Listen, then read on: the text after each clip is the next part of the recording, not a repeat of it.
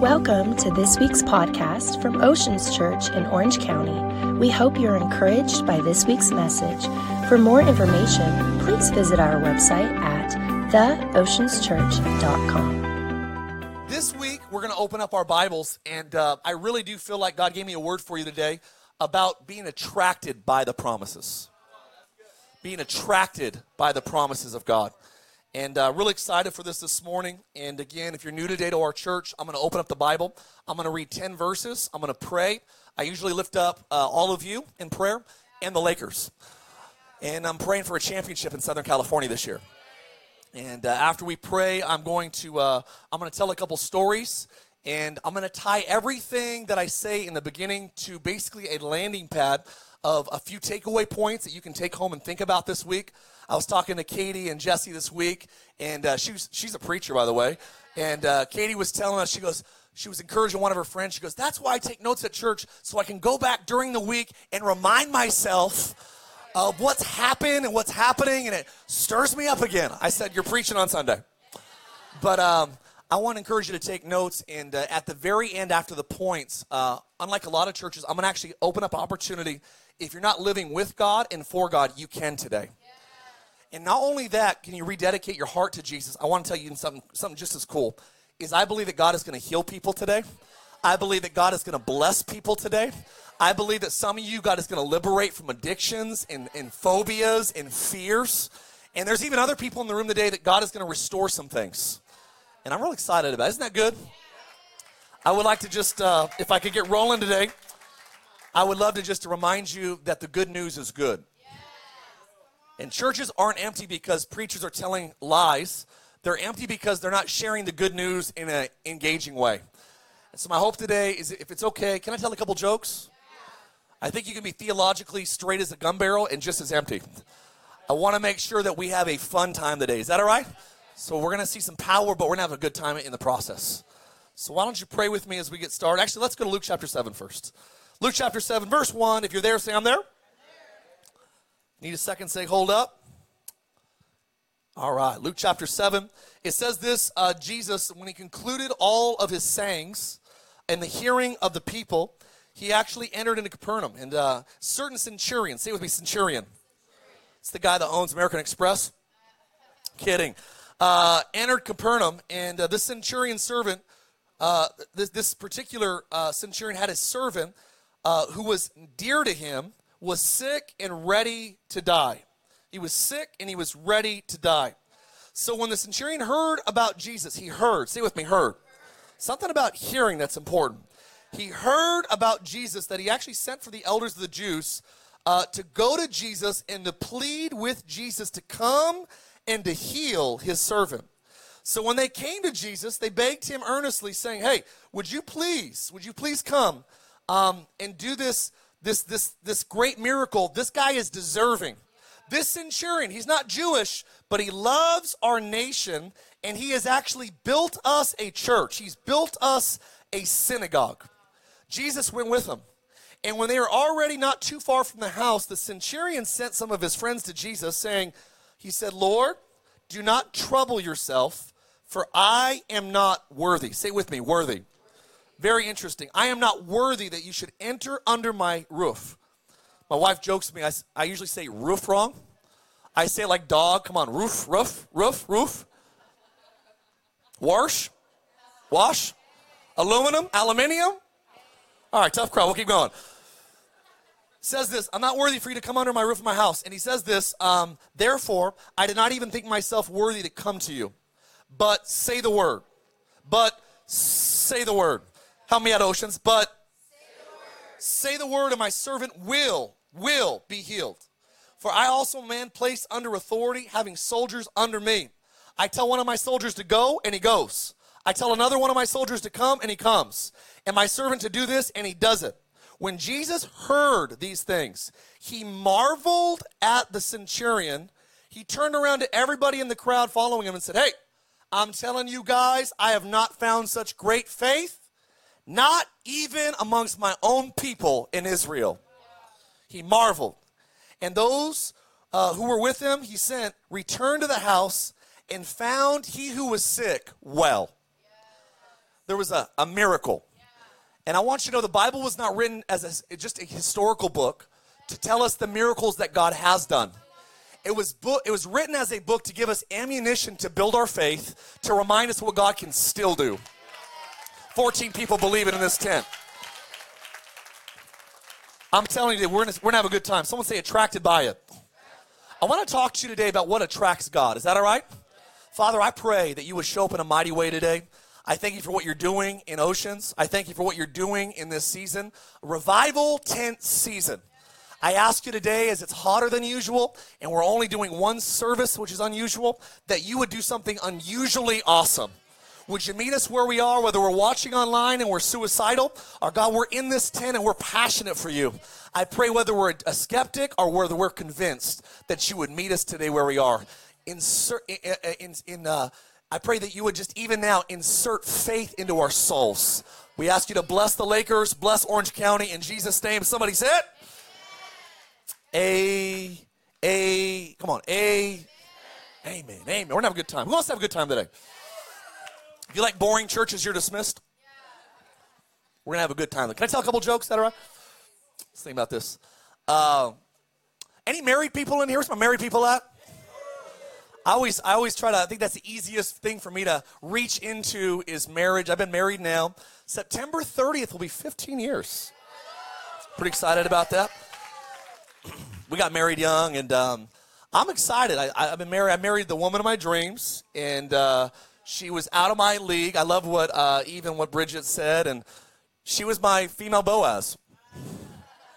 She was godly, good looking, and my sugar mama. Come on, somebody. And I remember we got married, and my wife is very proper. She really doesn't. My wife isn't like me. I could live in Nike sweats. Where's my Nike people at? Come on, Reverend Estrella, you know what I'm talking about. I could live in dry fit apparel with like tennis shoes. I could literally live flip-flops, board shorts, athletic shorts. If it's comfortable, come on, let's wear this thing. Best part of moving to California is no one knew us for about 6 months. And I just dressed as trashy as you could imagine. I'm like, babe, there is no consequences right now. And my wife, I told Rochelle, I'm like, babe, you can wear whatever you want. No one knows you here. And my wife still, my brothers call my wife 5-star. That is her nickname. She does not dress down. It's always up. I'm telling you, she'll wear heels. She'll wear heels to the post office. Stilettos, come on, to Whole Foods. I'm like, Rochelle, come on, like settle it. So anyways, I love my wife, and she's very, I would say, polished. She is posh. She is proper. I'm convinced that she spent the first 18 years of her life with books on her head.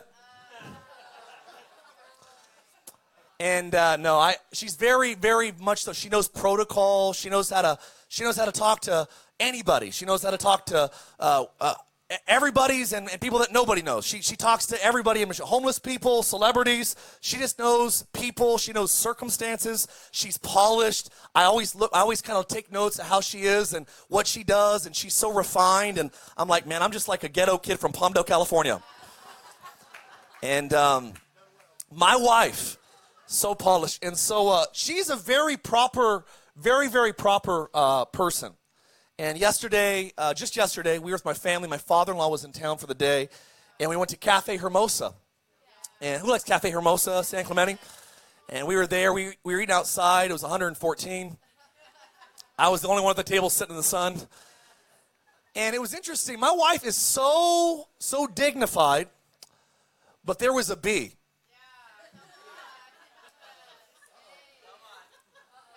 Now, I don't know if you've ever been around someone that has been around a bee. I don't know if some of you have the same maybe issue that my wife does with bees.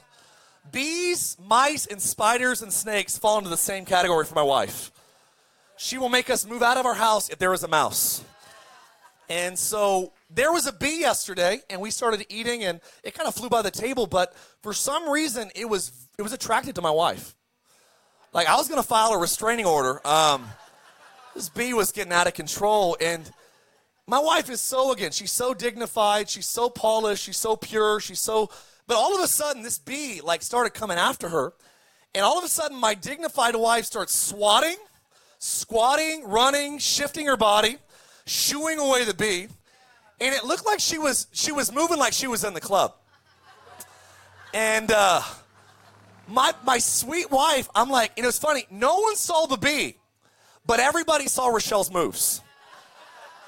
And she had moves like Jagger. You know what I'm talking about? Like she was moving, she was swatting, moving. It looked like somebody that walked through a spider web. You ever seen that? It's like you don't see the web, but you see the reaction. It was the same thing. Rochelle's swatting and she's moving and just sprinkler. It was powerful. And literally, I'm falling out of my chair laughing. She could not get away from this bee. She ran like 25 yards away. The bee is like, no, you ain't getting away. Bee hunts her down, stalks her. She runs inside. Bee follows her inside. She comes back out. She's like swatting. She sits down. She's trying to take a bite of food. She's running. And literally, she has a little purse. And this bee, not only does it continue to follow her, but the bee actually, it tries to army crawl inside of her purse. We didn't realize it, but that bee was obsessed with Rochelle's perfume. For a while, I'm like, no, this bee just has good taste. This bee knows good looking when he sees it, right? But after a while, I realized it wasn't my wife's good looks. It was her smell. And it wanted to get inside of her purse because she has this little alabaster. Kidding. That's how much it cost. But a little alabaster jar of oil. It's for Jesus' burial. And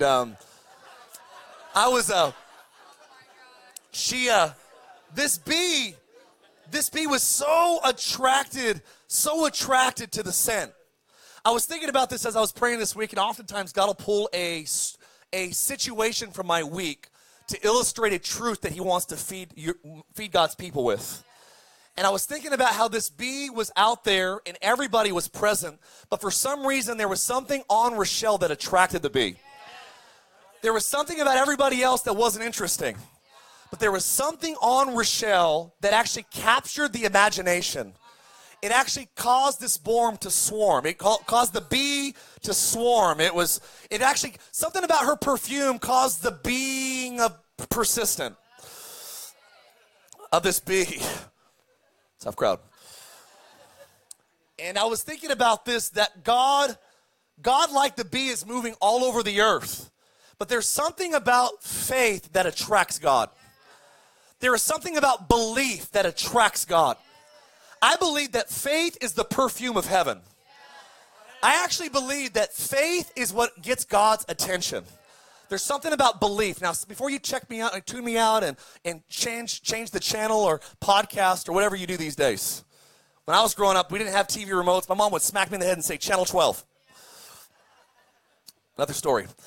I'm telling you that today, I really do believe we're living in a window of time that people do not have a belief. They do not believe that God is going to move. People do not believe that God can redeem California. People do not believe that God can redeem the political injustice of the world. They don't believe that God can redeem racial things that are unjust in the racial spectrum of our civilization. People think that how it is how it will always be. Many prescribe to this persuasion that it's going to continue to get worse. The problem with the theology that says it's going to keep getting worse is it requires no faith. The Bible says that without faith, it's impossible to please God. So why would a theology that says, well, it's just going to keep getting worse, we're going to wait till heaven? That theology requires zero faith. Do you know it takes no faith to believe that it's going to go down the drain? It takes no faith that it's going to continue to get worse and worse and worse. The second law of thermodynamics is that it's going to go from order to chaos. That requires zero faith. What requires faith is that God is a God that can intervene. I was thinking about this, that bees are attracted to perfume, right? There was something in the perfume that attracted this bee. Faith is powerful. Many people don't realize that faith, if you want to write this down, it's a certainty. Faith is a persuasion. Faith is a conviction. Faith is a belief that something is true and you're worth standing on it. You're willing to stand on it. Faith is a knowing in your knower. I don't know why I believe this. I don't even know if I should believe this, but for some reason I can't get away that God wants to do something powerful. Faith is a knowing on the inside. And I actually believe that many times we live as believers never believing for anything. I want you to write this down. I think God, I heard this phrase. I remember I was reading through a autobiography of Oral Roberts' life, and one of his key phrases God brought to my attention even last night when I was studying was, expect a miracle. Would you write that down? I think many times we live expecting nothing from God. We expect discouragement. We expect bad news. We expect to barely make it, maybe make it. We expect to survive. Come on, say with me, expect a miracle. I believe that God wants you to believe him for something great. I think God is actually willing to do more than we're willing to believe him for. I think many people are going to get to heaven and realize there was resources, there was opportunities in earth that we never accessed because we never believed. Belief is what gets God's attention. Belief is powerful. It's a conviction. Do you know that in the Bible there was only 2 people that God had to do a double take? And it says that he marveled because of the way they believed. Not hundreds, not thousands, there was 2. You know what the interesting thing about, I was studying this last week. The only 2 people that attracted Jesus and warranted a response of great faith, neither one of them were Jewish. Neither one of them were quote unquote believers. Both people that had great faith were both pagans. Both people that had great faith didn't observe the law. Both people that had great faith did not live the lifestyle that you should live to ask God for something great. But I believe that it gives us a great illustration that great faith has nothing to do with your goodness. It has everything to do with God's goodness. And I love this passage. If I could jump into this today, I believe that we're going to be a church in a turbulent time that's going to actually attract God's power. I believe that we're going to attract God's miracles. I believe that we're going to be one of the great churches in California that attracts God's restorative power. People are saying God's given up on California. We're moving out. We're selling out. We're getting out. I believe that God is coming in. And he's looking for people that would believe him that he's not finished with this state. I heard a really prophetic guy even write this week that God remembers California. He remembers a half-blind black man by the name of William Seymour at Azusa Street in 1907. He remembers the origins of the Pentecostal movement at Azusa Street. He remembers the 1960s hippie people movement. He remembers the Jesus people movement. He remembers the origins of the charismatic movement in Van Nuys, California. Listen, there is a lot of darkness being propagated in California right now, but listen, God remembers. And God is looking for people that will continue to believe that not only has God done it, but God can do it again. Throughout history, God has waited for turbulent, uncertain economies, turbulent, uncertain economic, governmental, political, there it is, settings. I had a joke, I just held it back. If you guys knew how much I held back, you'd think I'm way funnier than I am. Listen, there are so many times throughout history that it shouldn't have happened, that it couldn't have happened, but God did it anyways.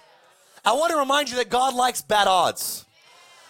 I want you to write this down. You plus God is always the majority power. God does not need everybody to vote in his favor for him to move. God doesn't need every Christian in California to say he can for him to move. God wants to do it better, faster, and even now with all of us. Someone say with me, faith. Faith is what attracts God. Faith is expectation in the invisible.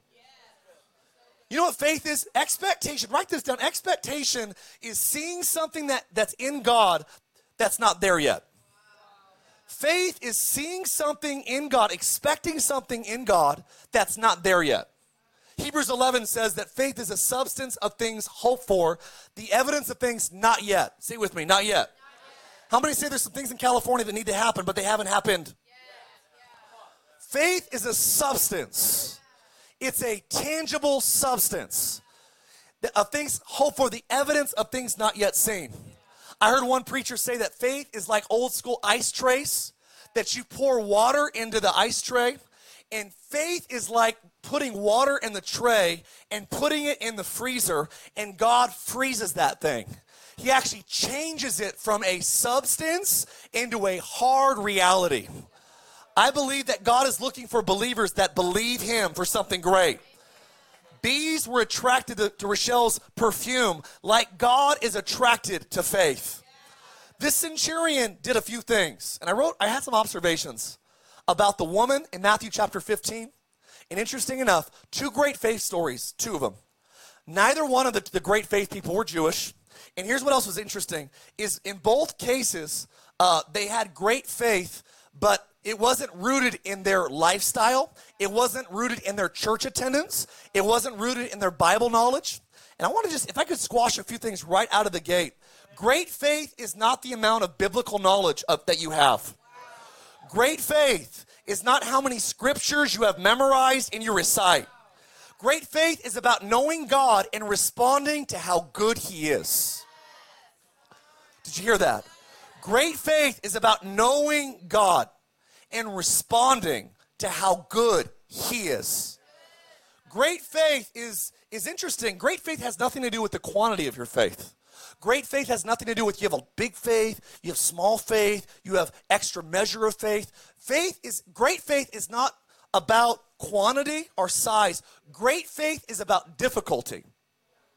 So in the biblical world, scholars would say that they kind of break down faith, is they say when someone has great faith, it's when they have the ability to believe for something that's really difficult.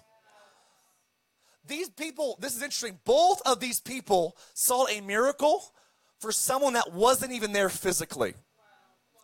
They weren't even in the church meeting, they got healed anyways. And so great faith wasn't connected to how much they had. It was connected to actually what they were willing to believe for. Little faith is when you believe for easier things.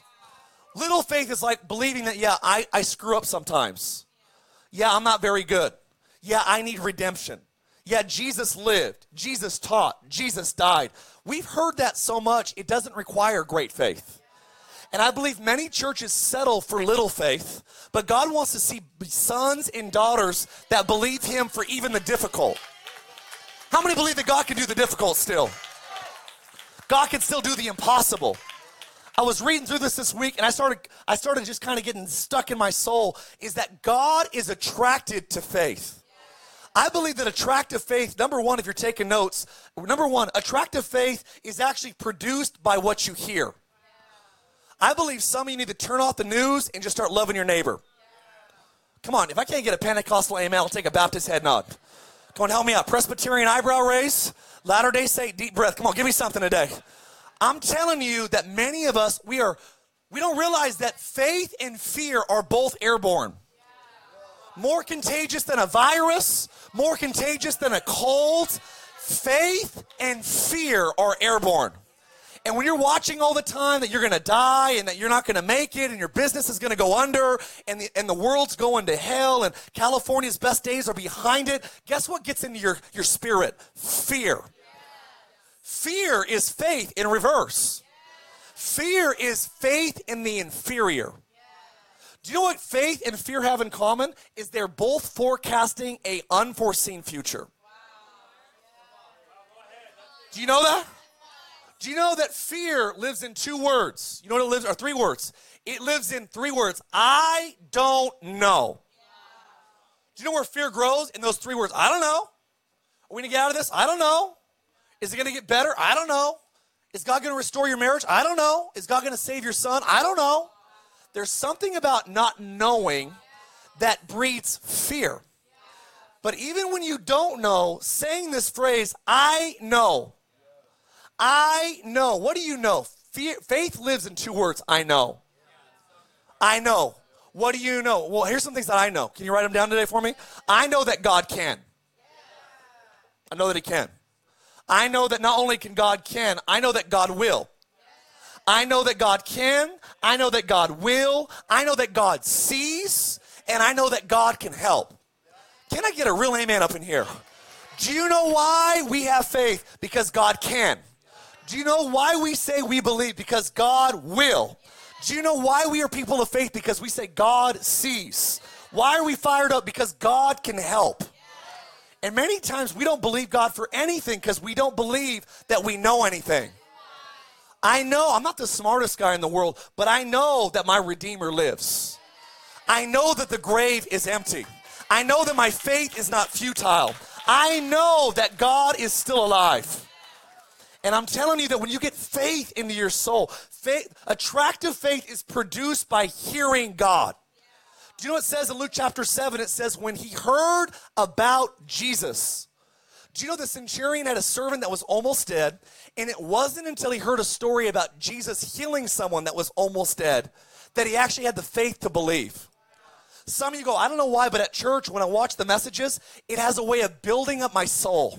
You know what it is? It's faith comes by Romans 10:17, and hearing by the words of. Some of you go, Mark, well, I've read the Bible, but it doesn't really do anything for me. And the problem is that faith is only recreated when we actually hear and believe. You know, it actually says this in Hebrews. Hebrews says in chapter 4, verse 2, that the words that you heard didn't profit you anything because you did not mix it with faith when you heard it. Do you know there's something about saying, I'm going to listen to the preaching, but then I'm going to mix it with some faith? So many people, they listen to church services or they read their Bibles, but they do not believe what they're hearing. Do you realize that faith is the electricity that turns on the TV?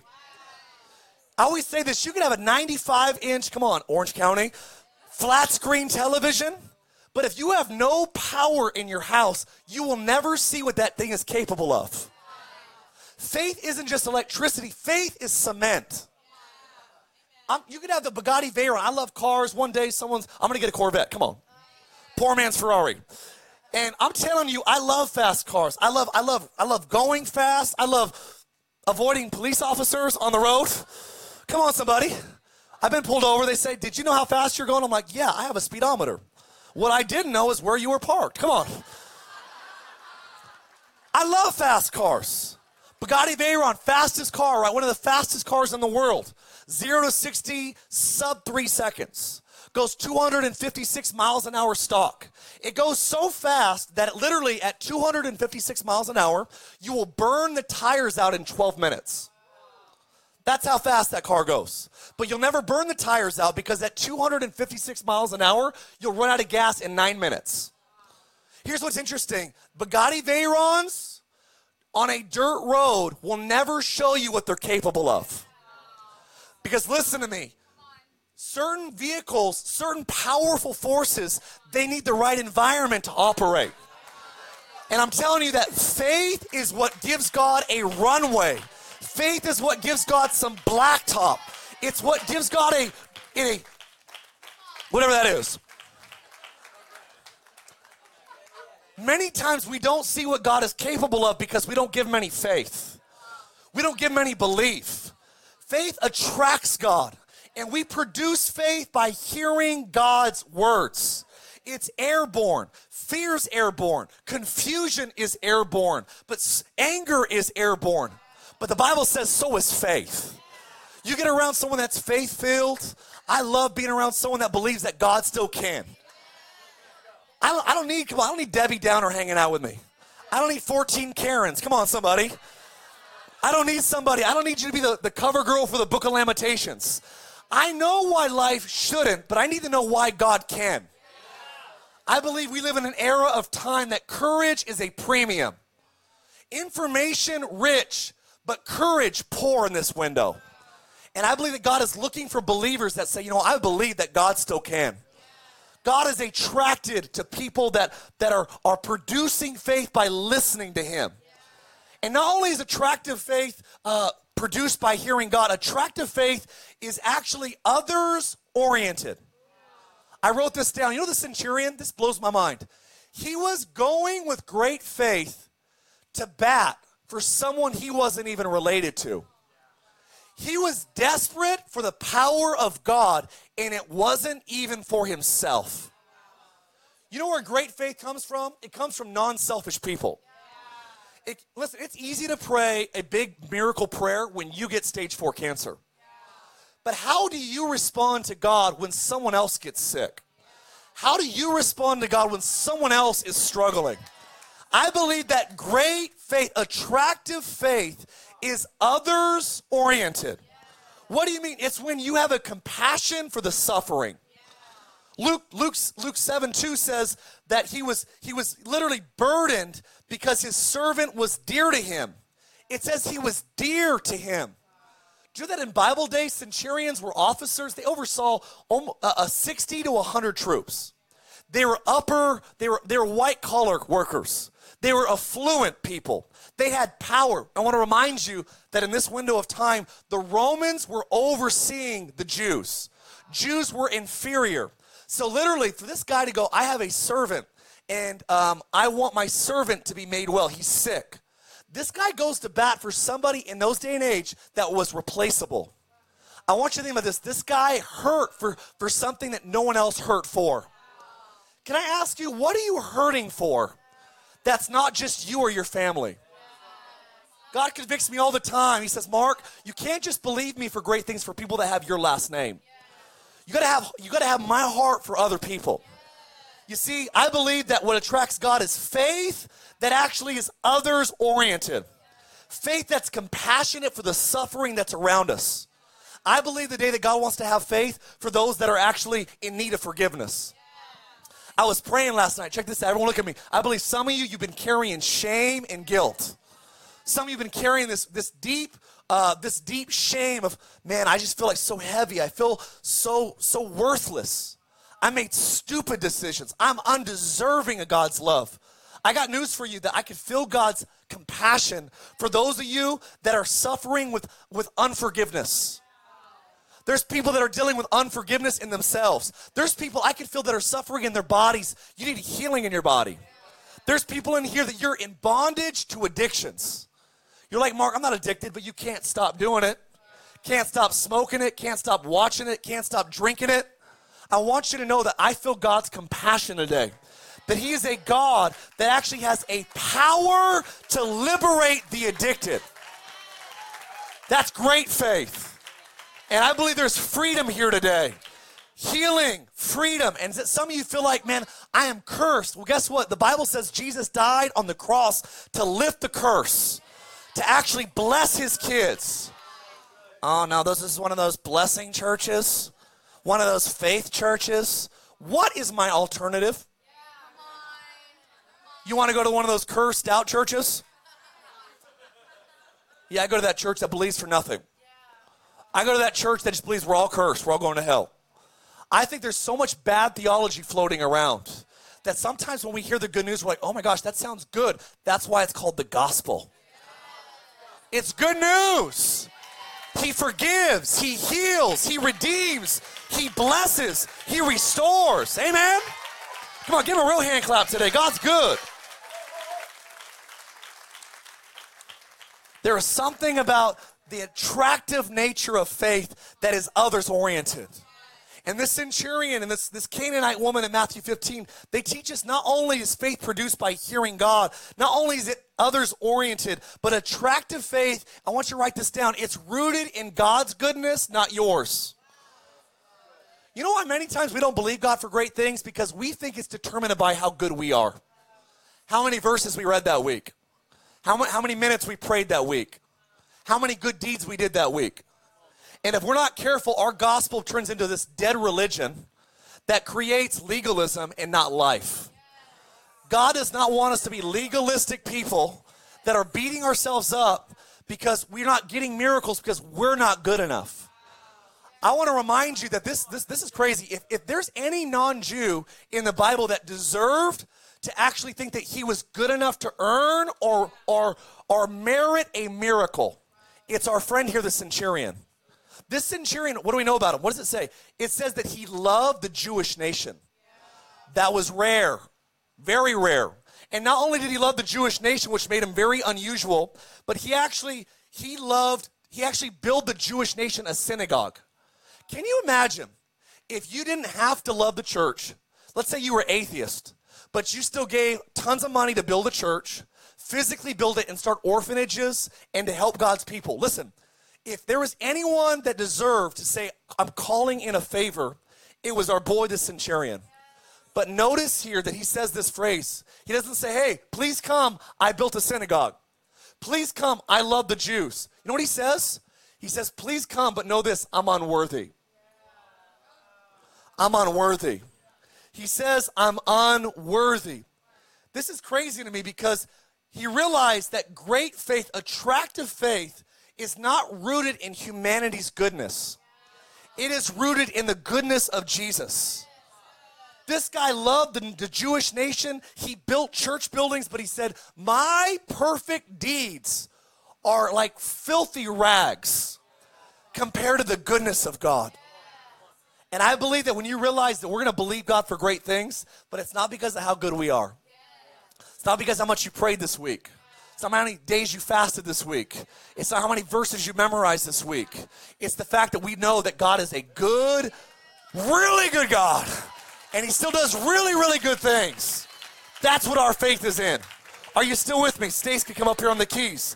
I believe that attractive faith is rooted in God's goodness. And how about this? Attractive faith believes in the unlimited authority of Jesus. Unlimited authority of Jesus. Many people think, how many would say, I believe in a God that's powerful enough to forgive me my sins? Would you just raise your hand? Come on, vote real quick. First voting of the year right here. You believe that God can forgive you your sins. How many believe that God could answer a prayer? Would you raise your hands? You believe he can answer prayer? Maybe give you a job? Better job? Raise, bonus? Spouse? Hey, single, ready to mingle? Listen, if we believe these things, but why is it we have this, almost this block in our brain that goes, God can forgive, God can save, God can answer, but I don't know if God can heal. God can heal a headache maybe, but not cancer. He can heal like a broken heart, but he couldn't heal a broken leg.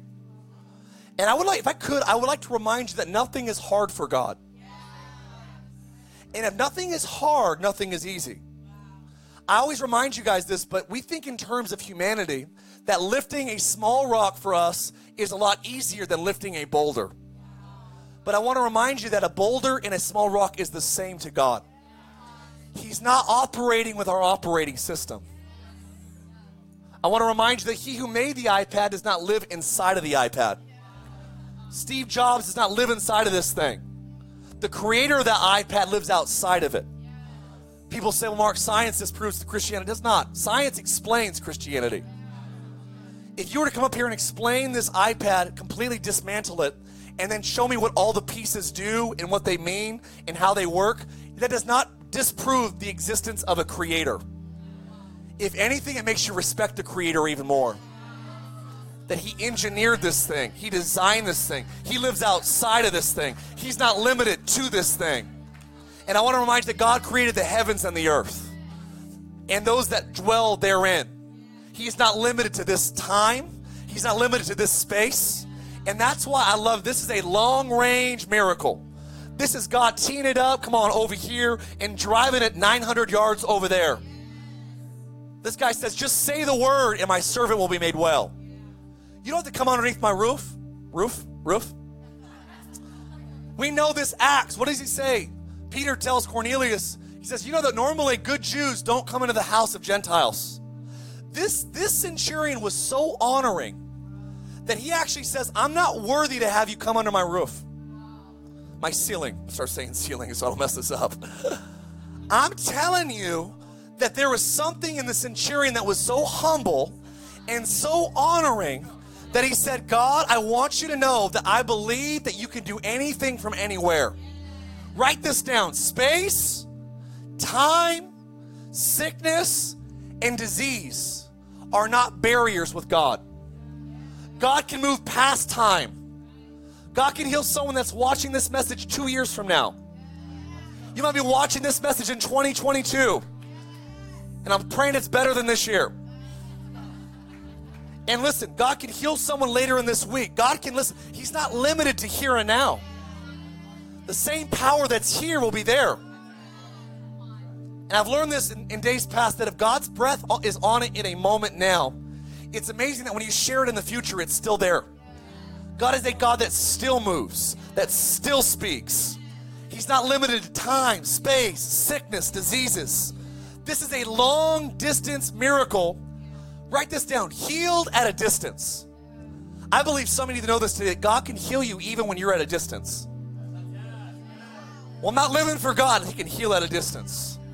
I'm not in love with Jesus. He can heal you at a distance. I didn't come from a Christian family. That's all right. God can heal at a distance. You are not limited to your pedigree. Doesn't matter how much money you have, what family you were raised in, what your last name is.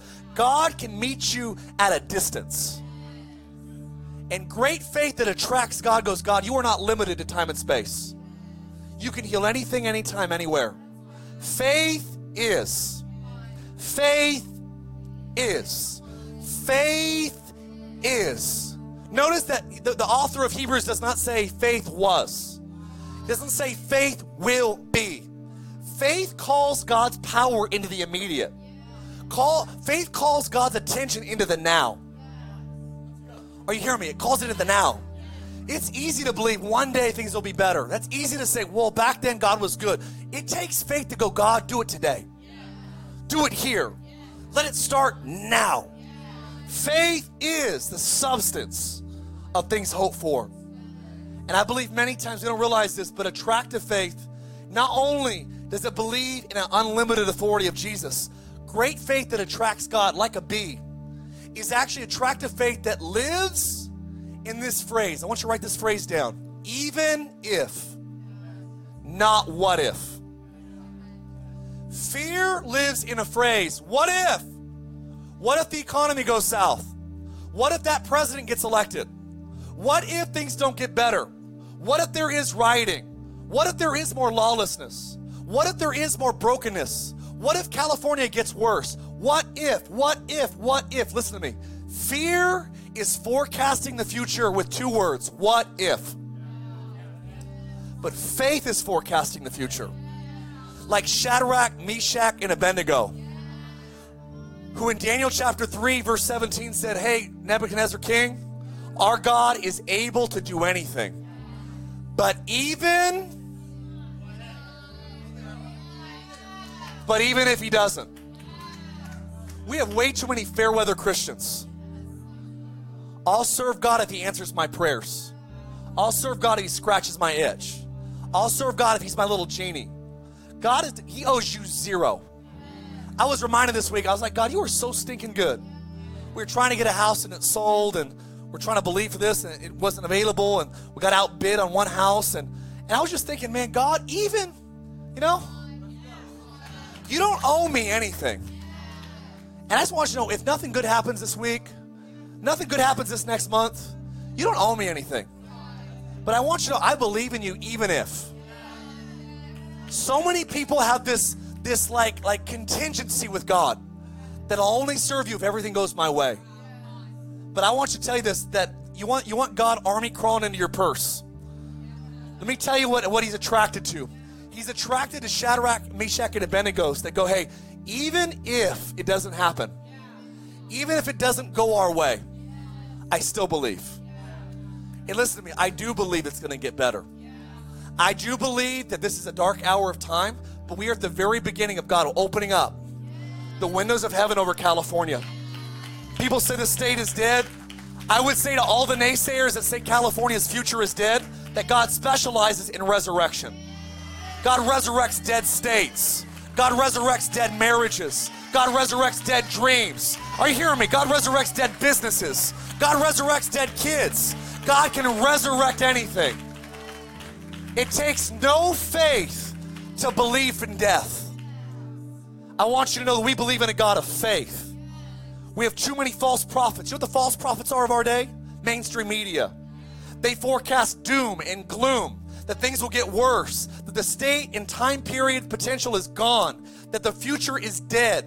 But we come as the church standing and proclaiming that God resurrects the dead, that God still does the impossible.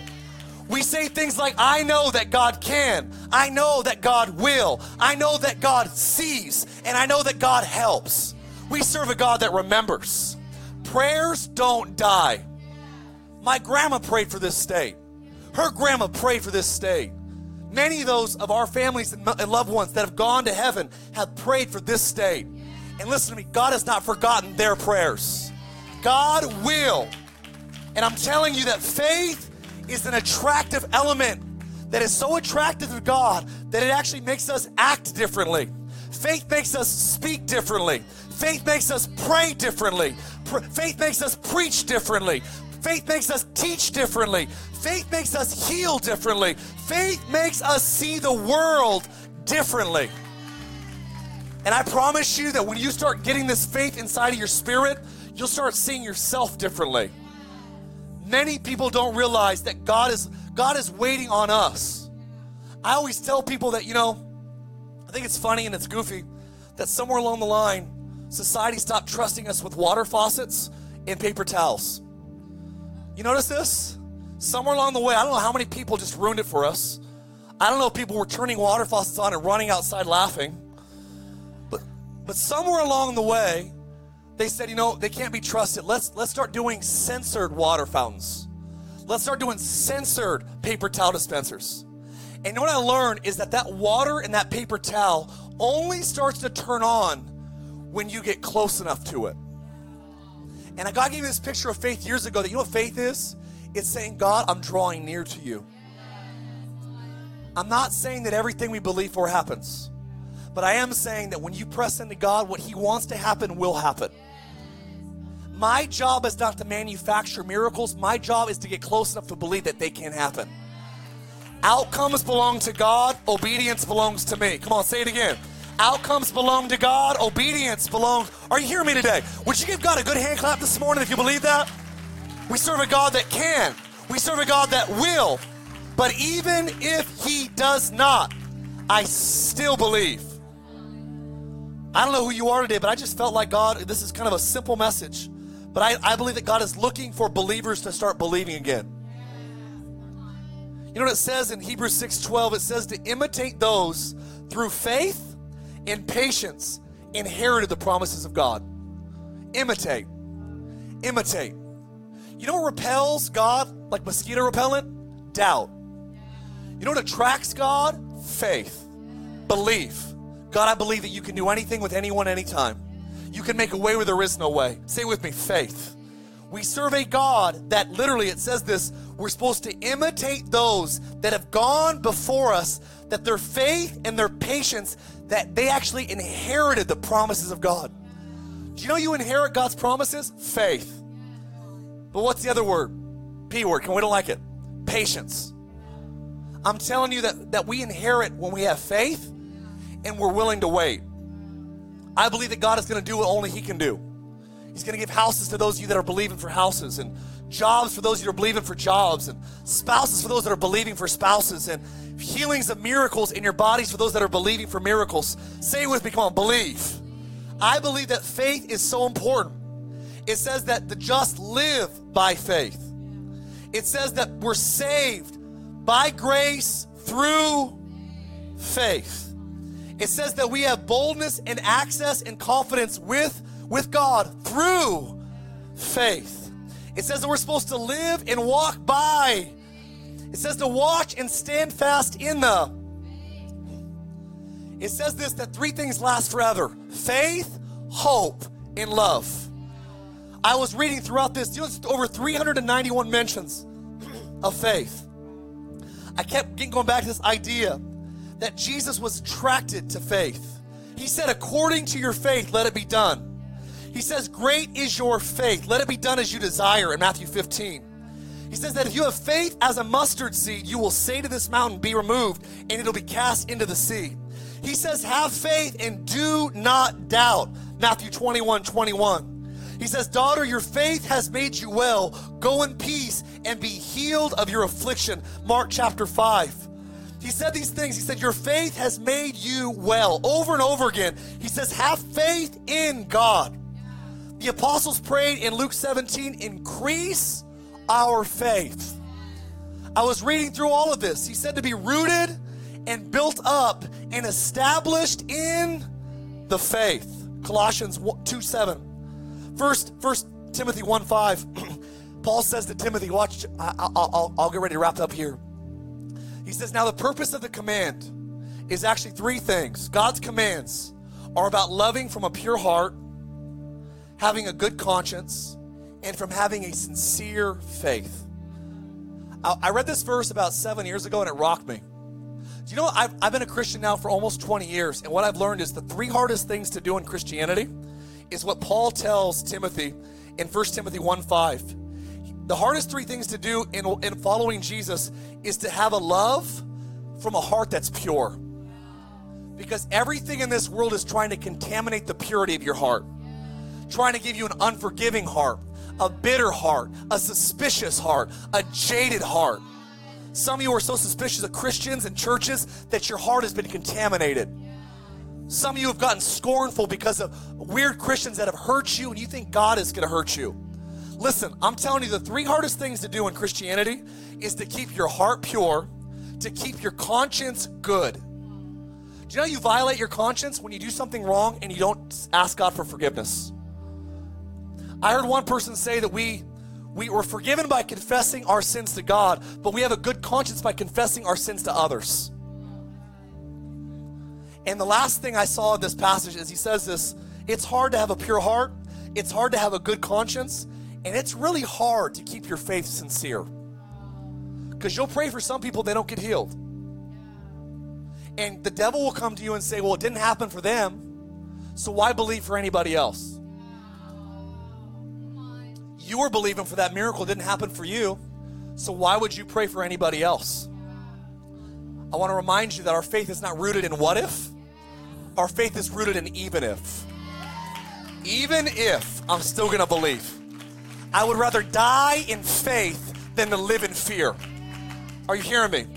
And I believe that God will use people like this that they'll attract the presence, the glory, the presence, the power. When we are a people that say, you know what, we are people of faith. I love this passage, and I'll close here. I actually believe this is so powerful. He says this, that whatever is born of God overcomes the world. This is the victory that overcomes California, even our faith. Say it again. Whatever is born of God overcomes the world. This is the victory that overcomes the world, even our faith. 1 John 5:4. I'm telling you that God wants to build up your faith. Jude 1:20 says to build up your faith in praying in your prayer language. God is looking for people that build faith up. We don't need little faith, we need big faith. I don't know who you are today, but I just feel like God is almost provoking people to go, hey, am I believing for anything? Can I ask you right now, if God answered every prayer right now, would anything change? Are you believing for anything? If God answered every one of your prayers, would your life be better or would California? If God answered every one of your prayers, would your family be better or would the nation be better? If God answered every one of your prayers, would your state be better or would the nation or the world be better? I believe God is looking for people that would believe him to move. Are you with me today? Would you stand to your feet? I see God coming like a bee in this place. See, being attracted, come on, to that alabaster fragrance of faith. We are believers. Say it with me, believers. You know what oxymoron is? An unbelieving believer. Some of you have more faith in nothing than you do in something. I want to remind you, it takes zero faith to believe for things to fall apart. It takes faith to believe that God can redeem, God can restore, God can resurrect. Anybody still in California believe that God's not done here? My mom believes it. That's clapping in the back. That's it. Who believes that God's not done with California? We don't need thousands of people to believe. I see a few. God has never needed the majority to believe. He's only needed a few. Out of 12 spies, only 2 of them believed. I don't want to be like those 9. Those 10 spies that were saying we can't. We can't. What if? What if? What if they beat us up? What if they kill us? What if they destroy us? I love Joshua and Caleb say, even if. We're gonna die fighting in that promised land. I would rather die fighting for a promised land than to live in bondage in Egypt my whole life. And there's too many Christians that are like, no, I miss how easy it was in Egypt. I don't want to go back to my old lifestyle. I don't want to go back to my old vices. I don't want to go back to living like God does not exist. I want to live dying and believing for the promises of God. We're going to be believers. Anybody believe that? Fight the good fight of faith. Fight the good fight of faith. It's interesting that in the latter times, Paul says that people will depart from the faith. It didn't say they'll depart from church. It says they would depart from the faith. There's people that gather that don't believe God for anything. And I want to just right now, if I could, I want to evict any darkness in this tent. Any darkness online right now. And if you're in here and you go, Mark, I feel like there is a darkness of unforgiveness in me, or I've been beating myself up over mistakes. And today, if you believe that God can forgive you of your mistakes, I want to pray for you in a moment. If you're here and you go, Mark, I feel like, if I'm being honest, there is a healing that I believe God can do in my body, in my marriage, in my mind today. Maybe you're here and you're addicted and you believe that God can bring freedom. Or maybe you're here today and you have some sort of sickness or disease and you believe that God can cure it. If those apply to you today, can I ask you in this tent, we're going to have attractive faith to God. Would you do me a favor, if you believe that God can actually right now forgive, heal, if He can bless, He can liberate, would you just begin to lift your hands all over this tent right now? Would you close your eyes? I know it's starting to get hot, but come on, this is the power of God. God's coming in this tent today. He's coming right now to those who are watching online. Our hands are lifted to heaven. God, we ask you to come right now. We open up our hearts to you. We open up our body to you. God, we say that we're your vessels today. Would you fill us up? Would you fill our minds and our hearts and our souls and our spirit? God, we open up. God, we open up our faith to you. We don't want to miss this moment. We don't want to be like those of old that missed the day of visitation. We want to capitalize in this moment. Holy Spirit, would you come? Would you enlarge? Would you quicken? Would you strengthen? Would you give us more faith? We want to be a church of great faith. Come on, if you want faith today, come on, you're believing that God can do anything. Just say it right now all over the room. Just say, God can. Say, God will. God hears. God helps. God answers. Say with me, God is able. We believe it today. Thanks for listening to our podcast. Have a great week.